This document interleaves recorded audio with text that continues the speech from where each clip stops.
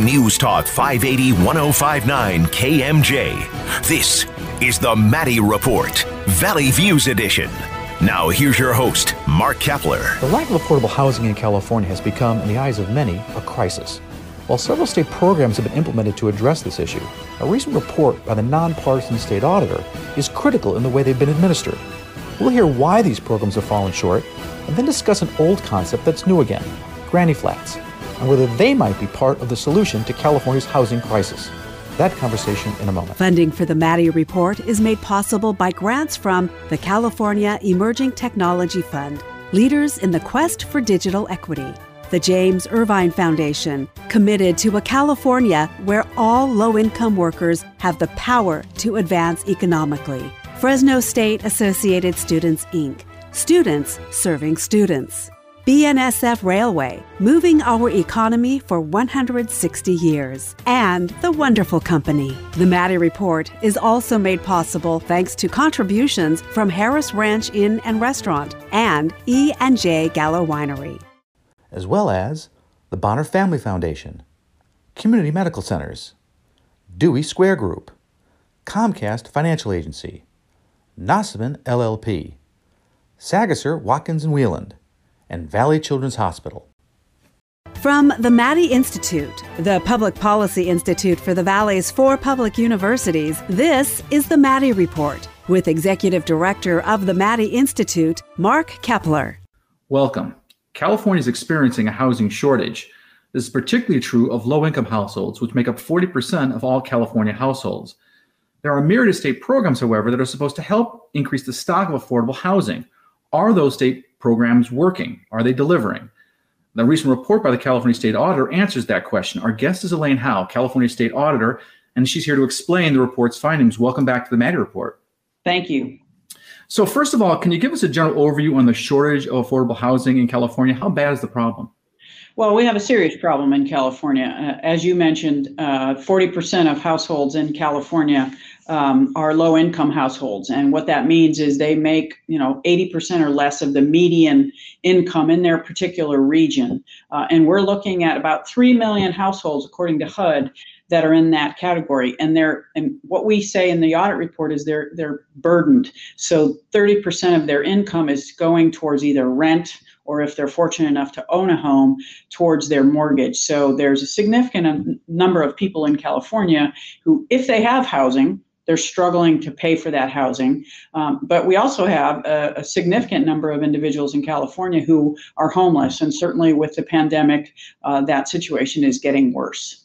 Yeah, so what state agencies exist to increase affordable housing in California? There are a variety of agencies. Our Housing Community Development Agency is responsible for looking at a state plan, working with local jurisdictions to make sure affordable housing is built. Housing units in general are built, but certainly emphasizing affordable housing. There are a couple of committees at the State Treasurer's Office that allows for developers to access funding through bonding or tax-exempt bonds and other types of financing. So those are key areas. Then there's a California Housing Finance Authority, which again assists developers in obtaining financing with an emphasis on building multifamily housing units that can house numerous families and can really address the affordable housing crisis in our state. It seems, though, that at the end of the day, you really need local jurisdictions to cooperate. I mean, the state oversees those local efforts, but ultimately it's up to local jurisdictions to really make it happen. That's true. And that's one of the concerns that the legislature had when they asked us to conduct the audit is, are there barriers at the local level that are precluding developers from building affordable housing because we need more affordable housing for our low income individuals in California. And there are barriers that locals can put up, whether they do it intentionally or not. They really do make it difficult to construct affordable housing in California. Yeah, but local agencies, local jurisdictions are supposed to come up with this thing called housing plans. They're local housing plans, but they're not done every year. They're not done annually, are they? No, not necessarily. I think they're done. I don't recall the exact time frame, but I think I read it was like 5 to 8 years, something like that. It's a pretty long period of time. It's a pretty long period of time. And one of the other problems is our state housing community development department should be reviewing those plans. They don't necessarily have the authority to direct the local jurisdiction what to do, but they need to be able to look at that plan and see, is this respective community, local jurisdiction, really addressing the need for affordable housing in California in their particular region, or are they not planning to build enough affordable housing? Yeah, so it looks like it's a plan, kind of a guideline recommendation, but doesn't seem to be a lot of teeth to it. But the state recently enacted some statutes to better promote the development of affordable housing. What did they do, and did they solve the problem? Well, it helped with the problem. It didn't solve the problem. I mean, some of the statutory changes were to streamline some of the processes that developers have to go through, or those interested in constructing affordable housing, to try to streamline some of the processes that, again, to try to get those projects approved, streamline the processes for accessing funding from the state, because a developer not only needs, their own personal investment and private investors, but the state of California has programs that can really help with this type of development. So some of the statutory changes were really to try to streamline some of those processes, but we don't think it's gone far enough. Locals are not doing enough to build affordable housing. I think I read too that they've actually increased the number of housing units developers can request. So that's a good thing, right? They can't put a limit on that, and then you can expand. They are expanded requirements for local jurisdictions to identify in their housing plan, so make their housing plans a little more robust. Sounds like they're doing that as well. That's correct. That's correct. So when that housing plan is put together, the local jurisdiction has to identify where in our jurisdiction are we intending to build affordable housing. You're absolutely right. Okay, so up next, we're going to talk about the state auditor's thoughts on the state agency's actions to address affordable housing in California. That conversation in a moment. This is the Maddie Report. Welcome back. I'm Mark Kepler with the Maddie Institute. We're talking with California State Auditor Elaine Howe about a recent report her office issued on state programs that are established to address the affordable housing need in California. Their conclusion, quote, the state lacks an effective approach to building enough affordable homes, unquote. So one of the key shortcomings in your report is, which you cite is, quote, the lack of, quote, an effective plan for using and overseeing the billions of dollars available for affordable housing, unquote. Can you explain? Sure. There's a few things we found problematic at the state level as far as having a comprehensive plan. The plan lacked specific key attributes. How many units do we need to construct over the course of the next 5-10 years? Where in California do we need to construct those units?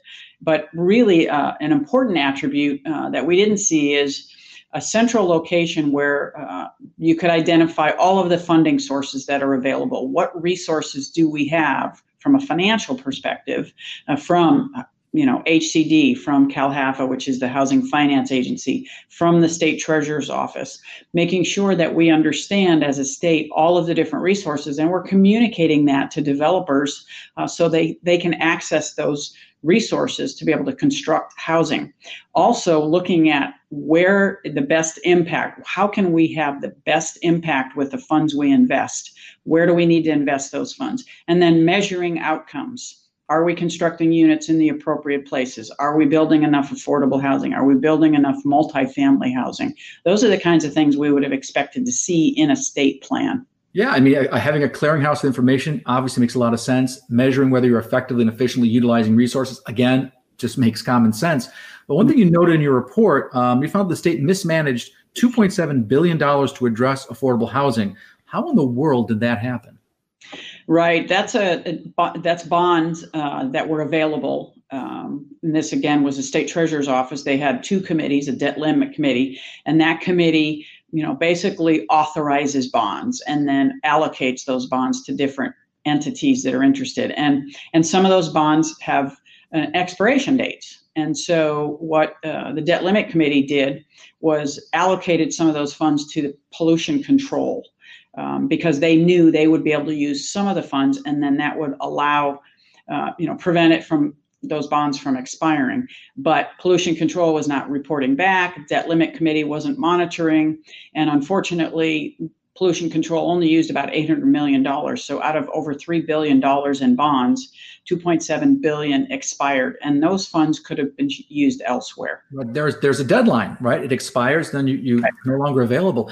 Your audit revealed that the state's housing plan lacked information about the extent of available housing resources, a strategy for their optimal use, and an assessment of their impact. Those are some pretty big shortcomings. What are the implications?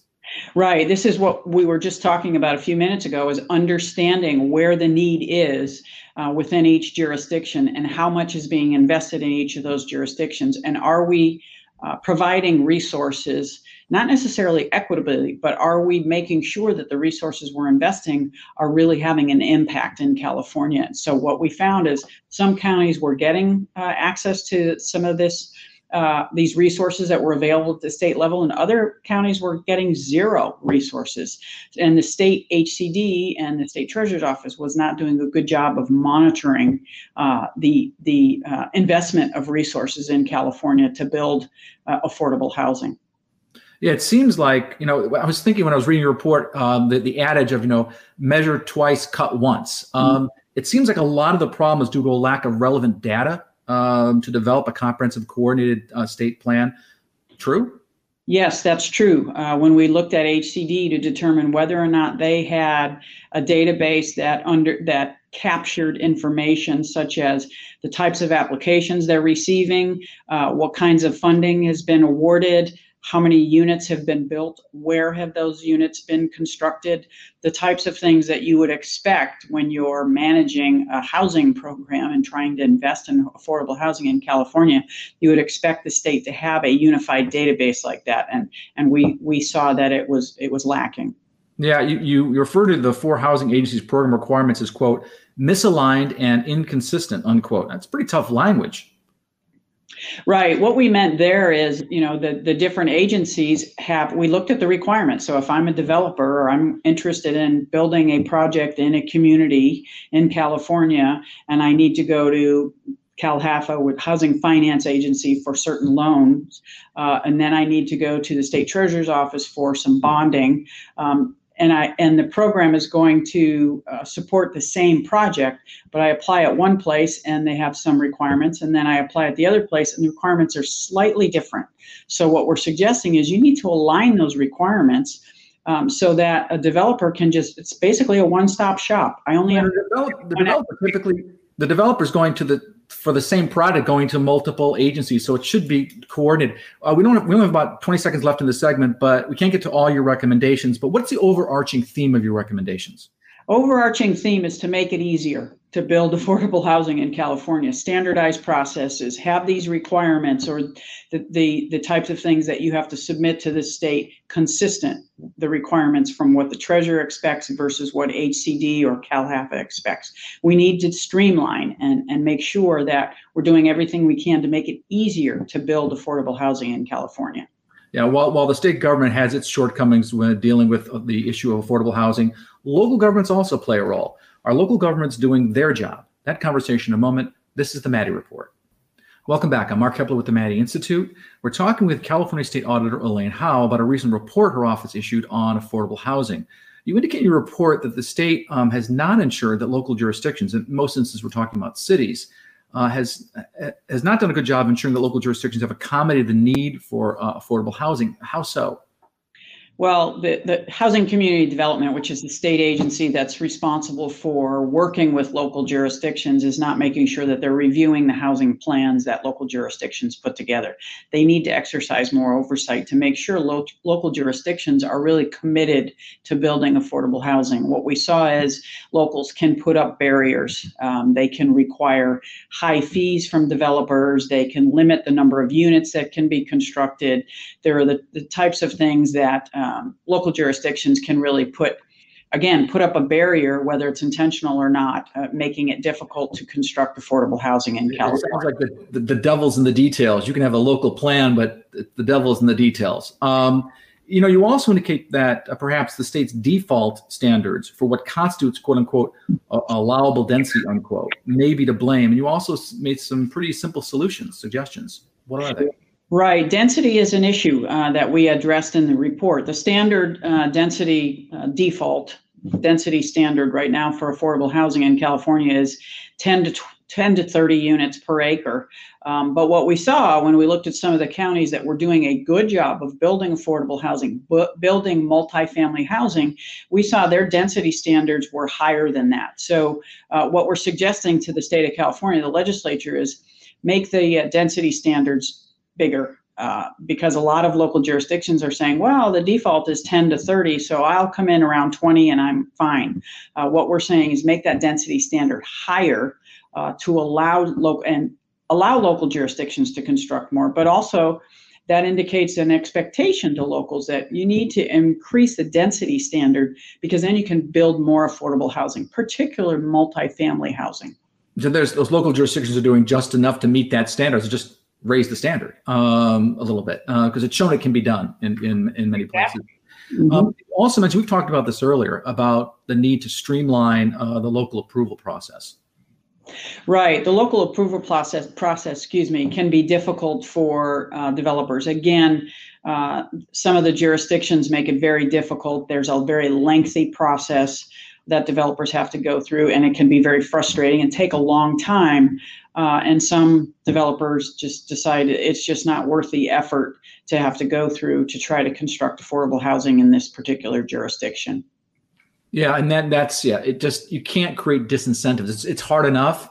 Right. And then you have all these different requirements by different agencies and at different timelines. It gets to be just an administrative nightmare. So coordination seems to be kind of needed in this area. Now, I want to ask you about, in your report, you say at least 470 or 87% of the state's local jurisdictions, 87%, that's a large number, are not on track to provide the needed affordable homes that Californians need. As a result, it appears the state has not done enough to ensure local jurisdictions follow through on their local plans to accommodate affordable housing. So what are some of your proposed solutions to address that problem? Right. What we felt that the legislature needs to do is give our state housing community development department more authority to oversee local jurisdictions and really be able to have expectations that they can enforce, requiring local jurisdictions to streamline their processes. Housing community development needs to look at the housing plan, but then really look at what are the jurisdictions doing? What kind of process do they have? If I'm a developer, what process do I have to go through to even get approval to construct units? Looking at the density standards. So the state of California needs to have more of a role through our HCD, Housing Community Development Agency, to enforce some of these requirements. One of the things I also wanted to point out in your report, highlight, is that you talked about an appeals process. Right. That was pretty interesting. Right. And we actually saw that other states have that process where if a developer continues to run up against barriers at the local level, but has submitted everything, there would be an appeal process where that developer could go to the state of California and say, I want to build affordable housing in this jurisdiction, and I have done everything the local jurisdiction has asked of me, but I'm running up against these roadblocks. And there could be an appeal process if the local jurisdiction denies the permit or denies the ability, then they could appeal to the state and the state could say, no, we're going to give this developer approval. We saw that in other states and it worked quite well. Yep, that seems like it's only fair. Well, I want to thank the state auditor, Elaine Howell, for joining us. Up next, what is the governor and legislature doing to address the issue of affordable housing? That conversation in a moment. This is the Maddie Report. Welcome back. I'm Mark Kepler with the Maddie Institute. Prior to the pandemic, addressing the issue of affordable housing in California was considered among Gavin Newsom's top priorities. He even spoke about doing something along the lines of a Marshall Plan, the historic redevelopment plan that revived countries of Western Europe after World War II to address the issue. So what has actually been done to address California's housing crisis? We'll ask LA Times Sacramento Bureau Chief John Myers and Cal Matters columnist Dan Walters. Welcome back to the Maddie Report. Thank you. So, John, let me ask you, how would you assess the state's progress when it comes to housing? Not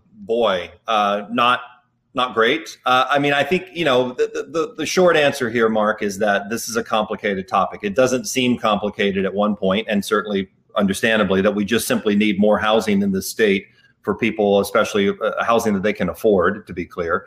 But the issues are complicated. We didn't get to this point easily in terms of the difficulties, the challenges, the sense of local priorities versus statewide goals. I think we're still stuck in a lot of those issues about density, about what it means to have California neighborhoods, what they looked like decades ago and what they're going to look like in a state with 40 million people. So the pandemic has slowed a lot of this down. And I think a lot of this still is to be determined in how it'll play out in Sacramento. Yeah, the numbers are pretty daunting. I mean, they're talking about at one point we needed 200,000 units being produced every year. We're at half of that. When it gets to affordable housing, they're talking about they needed 70,000 units. But now they're saying we've fallen so far behind that, we need 125,000 a year to deal with the affordable housing issue. So, Dan, how would you assess how housing has been dealt with these last few years? Well, I think the proof may be in the numbers. Housing construction going down, not up in California. In fact, it's not just necessarily pandemic related. It was going down even before the pandemic hit. It was going down even when the economy of California was growing strong. We've been trending downward in housing starts in California down to maybe 100,000 in a good year. But net, after you take all the houses that are destroyed, razed, obsolete, burned by fire, the net is down around 75 to 80,000 a year. And that's way, way, way short of what California needs. Even though our population growth has slowed to a crawl, we have this enormous backlog of housing need, and particularly affordable housing. The second issue is going the wrong way, but also the cost. It's about $500,000 to build a unit of affordable housing in California on average. And in some communities, in expensive communities, $750,000 or even $1 million a unit. And that is probably the greatest impediment to doing what's necessary to be done. So this is a problem that's not going away, Dan. What's the state's most likely steps going forward? Are we going to deal with the great white whale of CEQA reform? Well, that's the CEQA reform. California Environmental Quality Act is one. The misuse of that act is one of the impediments to housing in California. But the biggest impediment is simply opposition in local communities to having more housing that people say brings more traffic, more crime, more hassle. Why should we take this? We don't need this. And that's particularly true of high density, lower income housing. And so really, in the end, what it's going to take is the state confronting government directly on these issues, because local governments, heeding their constituents, are very, very reluctant to approve the kind of housing that California needs the most. I'm sorry, John, we got about 10 seconds left. So are we going to solve this problem? I think it's going to take years. It took us a long time to get into it. I think Governor Newsom has set it to priority, but once we get through the pandemic, he's got to push. There's got to be some impetus to get through this. Well, hopefully that will happen. I want to thank our guests, California State Auditor Elaine Howe, Dan Walters from Cal Matters, and John Myers from the LA Times. Perhaps we can solve the state's affordable housing crisis, at least in part, by making an old idea new again. I'm referring to granny flats. California's housing crisis has been growing for almost a decade, and reports are that new construction permits continue to fall short. The bottom line is there's simply not enough homes being built fast enough to meet demand. But does everyone need or even want a 3 or 4 bedroom home? Could granny flats, these detached dwelling units, be at least part of the answer? Our guest has examined that issue. He is Ario Mesquita, a research associate with the nonpartisan California Budget and Policy Center. Welcome to the Maddie Report. Thank you for having me. So tell us about the who, what, when, where, why, and how of California's housing crisis. Right. So a recent Budget Center analysis found that 8 in 10 households that make below 200% of the federal poverty line are paying more than 30% of their income solely on housing costs. Just housing? Just housing. So take a family of 4, for example, earning roughly $50,000 a year. They're paying just over 30% of their income solely on housing. And there's another layer to that 2 in 3 people that struggle to pay for housing are people of color. So we have a huge issue on our hands, and we believe that we requires various different policy options to solve this and help those who struggle every day. All the tools in the toolbox, and this is one of them. And this is one of them. And you're talking about, in your report about, poverty is a major issue in California. So draw the connection, then I think you kind of already have, but just draw even a clear connection between housing and poverty. Right. So California's poverty rate is ranked #1 among all 50 states. I think it would surprise a lot of people. If we look at the supplemental poverty measure, which takes into account the varying costs of living in different parts of the state, and research has shown that the primary drivers of this high poverty rate is the high cost of housing, as well as the lack of affordable housing. And also, we can't talk about this without talking about the fact that wages are stagnating. While housing costs are increasing, wages haven't increased much. Yeah, there's this thing that they're talking about. We call them granny flats, and there are other in-law units, other ways you can refer to these, but under the law, I guess they're called accessory dwelling units, or ADUs, is an abbreviation. Is there something, so that's what people generally refer to as like a granny flat, right? Some detached dwelling in your backyard where people can live. Right. So there are various names for it, granny flats, secondary units, in-laws, but what it is just a structure that could be attached or detached from the main house. And the key is that they have independent living facilities. So a bathroom, a kitchen, a place to sleep, and also a door that leads to the exterior so that someone doesn't have to go through the primary through the primary house. It seems like these things already exist out there, right? There's a lot of people that probably converted a garage into an apartment, and I assume a good number of these are not permitted. So what does that mean in terms of living conditions if you have this unpermitted granny flat, and how many of them exist in California? Right. So literature, there's a consensus that the majority of ADUs are unpermitted. A lot of people doing this. A lot of people doing this. Okay. We don't necessarily know what the numbers are. There was a study in Los Angeles area about 5 years ago that estimated over 25,000 unpermitted ADUs. Lot. And so that just sort of gives us a glimpse, right, into the size of the issue. And the main problem with unpermitted ADUs is exactly that. We don't know what the living conditions are.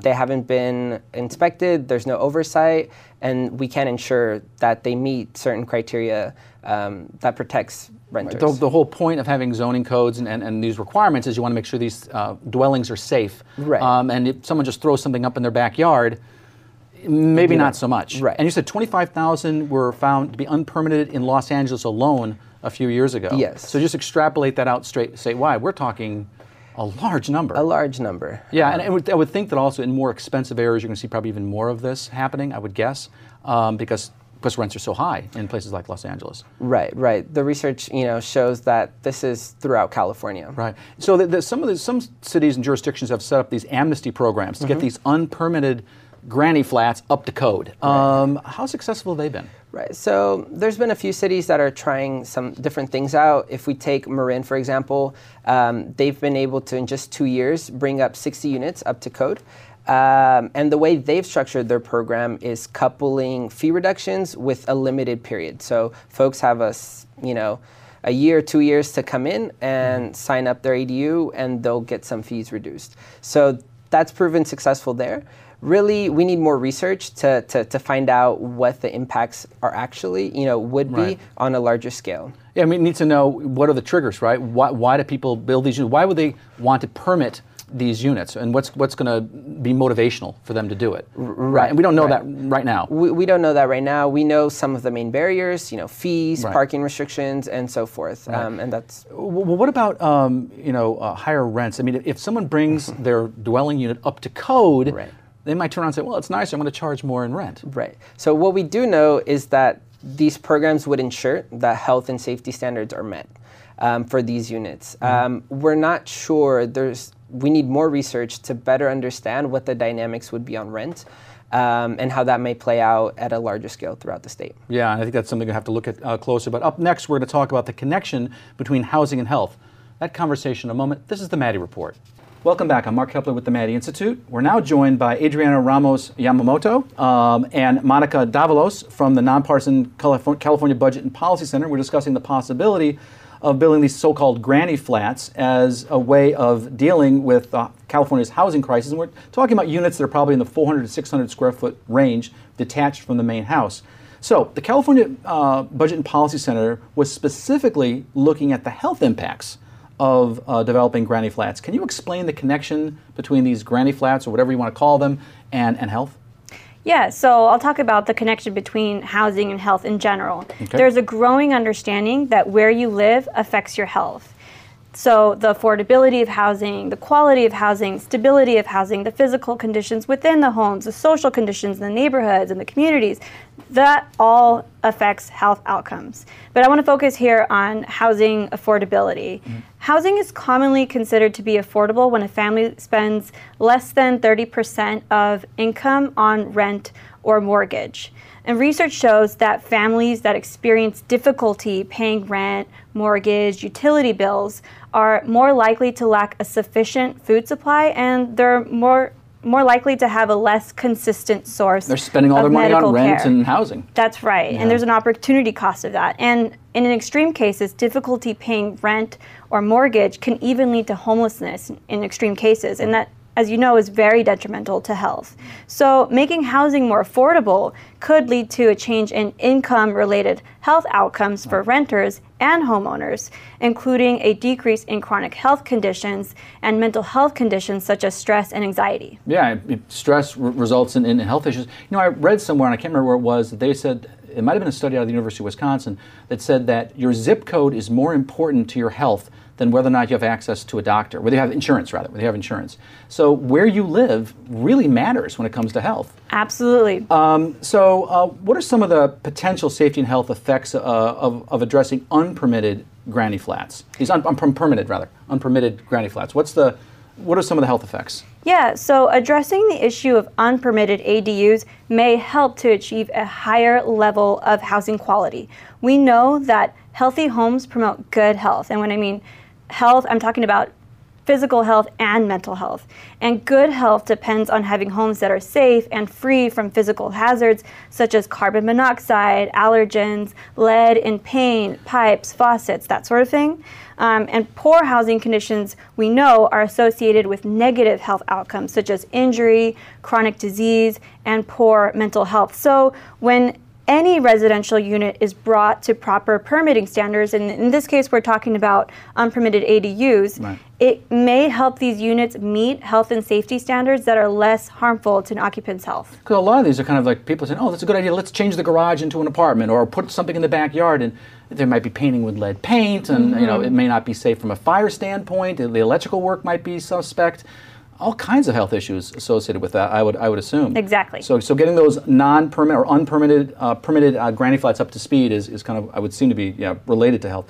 So Monica, let me ask you this: what about the potential effects of expanding granny flats regarding these neighborhood-based resources? Yeah, so currently we know that low-income neighborhoods tend to be lower resource areas, and because of this, individuals who live there, they tend to be more exposed to, being obese or having chronic health conditions. And this is primarily due to the fact that, there's a high density of fast food restaurants, lack of accessibility to fresh foods, and they're usually neighborhoods that aren't really conducive to physical activity. And that's why it's really important. They may not have sidewalks. Exactly, yeah. So, and that's why it's really important to build ADUs in higher resource areas where the amenities that they benefit from can benefit other individuals. Right. And that's usually in the form of, higher performing schools with better resources, public transit, and even better police protections. Yeah, and you talked a little bit in your report about infill development as a way to increase social and economic diversity in neighborhoods. That's another way to deal with it?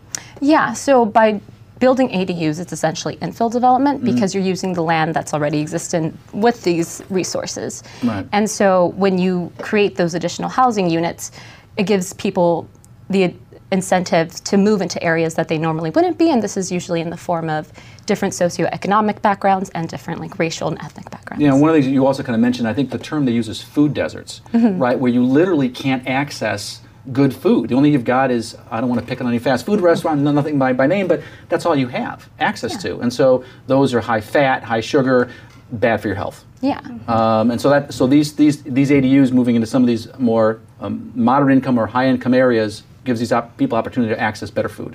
Yeah, that's correct. Directly access out. Okay, so that's a pretty easy connection. Well, up next, there's pending legislation that may dramatically accelerate the development of granny flats in residential communities. Is that a good idea or a bad idea? That conversation in a moment. This is the Maddie Report. Welcome back. I'm Mark Kepler with the Maddie Institute. By now, most are aware that California has a housing crisis. Indeed, there's an estimated backlog of about 2.3 million housing units. Some think facilitating the development of granny flats may be part of the answer. We're talking with Ario Mesquita and Monica Davalos with the Nonpartisan California Budget and Policy Center. So I guess it's Ario, we're going to talk with you first about this pending legislation. So there's pending legislation that may dramatically accelerate the development of granny flats in residential communities, Senate Bill 13. What would it do to facilitate granny flats? Right. So currently, local governments regulate ADUs given specific requirements by the state. So this gives local governments the opportunity to regulate in the way that they would like. And this also has caused varying different standards. Different standards across many cities. And what a lot of jurisdictions. You got 58 counties and 58 counties. God knows how many cities and stuff. Yeah. Right. So SB 13 would try to refine these standards and to streamline a little bit more the process. Okay. Specifically, one of the major barriers to building ADUs are parking requirements. So what SB 13 would do, if let's say you tear down your garage and you want to put an ADU there, cities would no longer be able to impose on the owner to replace that parking spot with on-street parking or something of the sorts. And so that would definitely facilitate, the process for owners. Also, it would speed up the review process.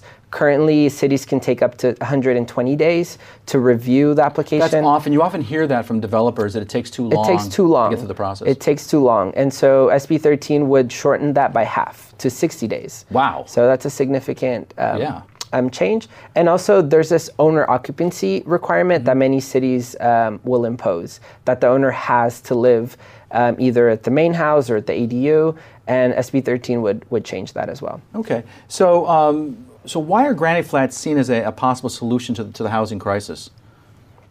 So addressing the housing crisis requires a mix of policy solutions. We think there's no one silver bullet, and we have to tackle it in different ways.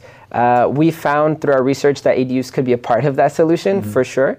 They provide a unique opportunity to build more homes without direct government investment, and also build in areas that prevent large-scale development, right? Multifamily or like large-scale apartment And we were talking buildings. about, when we were off camera, talking about the LAO had a report a number of years ago saying that, yes, government is a part of the solution here, but government cannot solve the housing crisis in California. It really needs to be solved in large measure by the private sector, and this seems like one possible solution.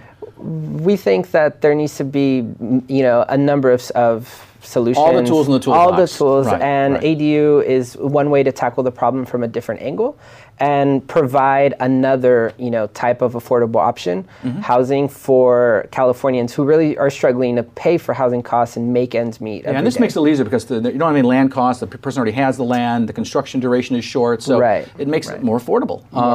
So, Monica, I want to ask you about the potential effects of SB 13 on housing stability for homeowners. What did you find there? Yeah, so our research really found two primary ways that it'll affect housing stability, and particularly if homeowners do go on and build ADUs, they can use that additional income to supplement, what they already have, and this increases their financial stability. Now they can pay their mortgage with it. It's more disposable income. Yeah, and so, and then the second thing we mainly found was that it would be particularly beneficial for middle-aged and elderly Californians, especially those who do choose to build an ADU, because it further incentivizes kind of aging in place and which a lot of people want to do. Yeah, right? exactly. Yeah. The other thing too is I just was thinking as you're talking that a lot of middle-aged people and seniors haven't saved a lot for their retirement. This is another way to supplement that income in an era where we don't have a lot of traditional pensions, right? A lot of people haven't put money aside in a 401k. They're going to need this money to survive. They can't live on Social Security alone. So this is maybe another option. This is not the first attempt, Monica, is it, to facilitate the development of granny flats? I mean, this has happened before. What's happened before when they've tried to increase the number of these units? Yeah, so as you said, there has been previous legislation passed, but there are still multiple barriers to the development of ADUs, mainly in the form of development fees and other building codes.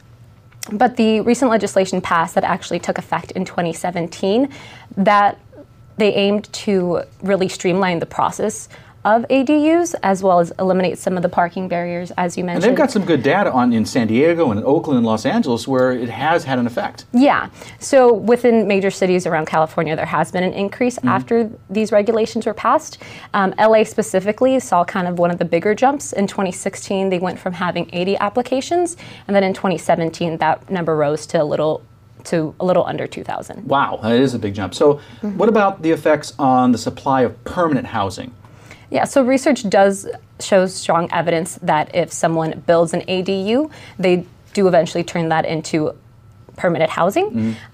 Specifically, there was a survey conducted in the East Bay area where 85% of homeowners who had an ADU reported to use that as permanent housing. 85%, that's really high. And I was reading a report that Oregon did a study too, it was 82%, so that you're seeing some consistent numbers there. What about, Aria, what about the supply of affordable housing? Does this affect that supply as well? Yes, so research shows that ADUs are more affordable than other units within that given neighborhood context, in part because of its size. But research also shows that without further government regulations, it may be hard for us to ensure that these ADUs remain affordable. For some people, particularly with low income. Right, and there's been different strategies throughout the state. For example, there's the Backyard Homes Project in Los Angeles that are providing technical assistance and helping owners build ADUs. Right. In return, they'll rent their ADUs. And you're also seeing that in Clovis, in the Central Valley. In Clovis as well. Okay, so up next, who are most likely to be affected by the development of this kind of housing? That conversation in a moment. This is the Maddie Report. Welcome back. I'm Mark Kepler with the Maddie Institute. Just to keep pace with its growing population, California needs an average of 180,000 homes per year, according to state housing officials. Last year, around 110,000 new residential permits were pulled, so that's 70,000 units short. We're talking with Ario Mesquita and Adriana Ramos Yamamoto with the Nonpartisan California Budget Policy Center about granny flats, for lack of a better way to say it. So who's likely to be most positively affected by expanded availability of granny flats, Ario? Right. So research shows that ADUs are composed by smaller households, so that's one or two people. Oftentimes younger adults, so think maybe students. You know, this could be a good option for college. Seems like a really good option for college students. Right. Also, as we mentioned earlier, seniors could benefit greatly from this, especially as they age, have less income. And additionally, it's important to note, again, that 2 in 3 people who struggle to afford housing are people of color. And we also found that the most restrictive laws surrounding ADUs are in communities of color. Could be various reasons for that. We need more research to better understand those dynamics. But a bill like this that facilitates these buildings, that ensures that they meet health and safety standards, could have especially a lot of benefits for those communities. Yeah, Adrian, I want to ask you though about the development of granny flats. You say in your report that they could be particularly beneficial for middle-aged and elderly homeowners. Why do you say that? That's right. So the development of ADUs could allow middle-aged and elderly homeowners to more easily remain in their homes as they transition into having a fixed or reduced income toward the end of their lives. Aging in place. That's right. Anybody who has a parent knows they don't want to move out of their home. They really would prefer, if they could, to stay where they are. Yeah, research shows that aging in place significantly reduces stress and improves mental health among seniors, as you just said. The income from renting out either an ADU or the main house could help older adults achieve the financial stability that they need in order to age in place, which allows them to stay near their established networks. And it also decreases the risk of isolation and depression. Which is very important, and people don't realize how important isolation can be for a senior. The other thing that was interesting is opinion polls. You cited 70 to 80% of baby boomers express a preference for aging in place. So you're seeing this population aging, this silver tsunami, and they want to do this. They want to stay at home. This is age in place, and this may allow them to do that. So Adrian, I want to also ask you about, do these granny flats improve the situation for renters? And if so, how? Yeah, so our research shows that the development of ADUs could improve the situation for renters in a couple of ways. So it could lead to an increase in the overall supply of housing, which would potentially reduce the cost of housing in the overall market. It's basic supply and demand, right? Economics 101. More specifically, it could be expected to slow the rate of increase in the cost of housing compared to the increase that we would expect to see without adding any units to the housing supply. Ultimately, it's just one additional housing option for renters. And secondly, building ADUs in well-established resource areas could improve opportunities for renters to be healthy. These well-established resource areas promote health by providing places for folks to exercise, such as parks and bike paths, and they provide access to grocery stores that sell fresh produce and have fewer fast food restaurants. And lastly, they provide access to really important public resources, such as well-funded schools and efficient transportation. Yeah, I think that the flip side of that, which probably needs to be studied, is what effect do these granny flats have on the property values of adjacent property owners? That's another thing, because you want to have community support for these things. If people feel it's adversely affecting their property values, they may push back. If it shows no, it's not, then they'll be more supportive. But Ariel, I want to ask you this: how big an impact, if we do this, how big of an impact is the expanded use of granny flats going to have on California's housing crisis? Right. So I think addressing this crisis requires a mix of policy solutions and tackling it from different angles. ADUs could definitely be a part of that. Increasing the supply of permanent and affordable housing in these areas that offer few opportunities for larger scale development. We think that there can be a significant increase in the supply of affordable housing, and as we know, California needs housing. Right. It needs it quickly. And this could be another option for affordable housing. And one of the things I think you've all stressed is there's no silver bullet here, but this is one tool in the toolbox for the housing crisis. I want to thank our guests, Ariel Mesquita, Adriana Ramos Yamamoto, and Monica Davalos for joining us. They're from the California Budget and Policy Center. If you want to stay current on state and local politics, you can log on to the Maddie Institute website and find out more about the Maddie Institute. This is Mark Kepler from the Maddie Institute. Thanks for joining us. The views expressed in the Maddie Report are those of the individuals participating in the program and do not necessarily reflect those of the California Channel or the Maddie Institute. If you'd like to share your thoughts about the points and opinions expressed on the Maddie Report, visit our website at maddieinstitute.org. The Maddie Report, Valley Views Edition, is a public affairs partnership between KMJ Radio, Cumulus Media, and the nonpartisan Maddie Institute, providing the Valley with valuable insight and analysis on politics and important public policy issues. This is KMJ.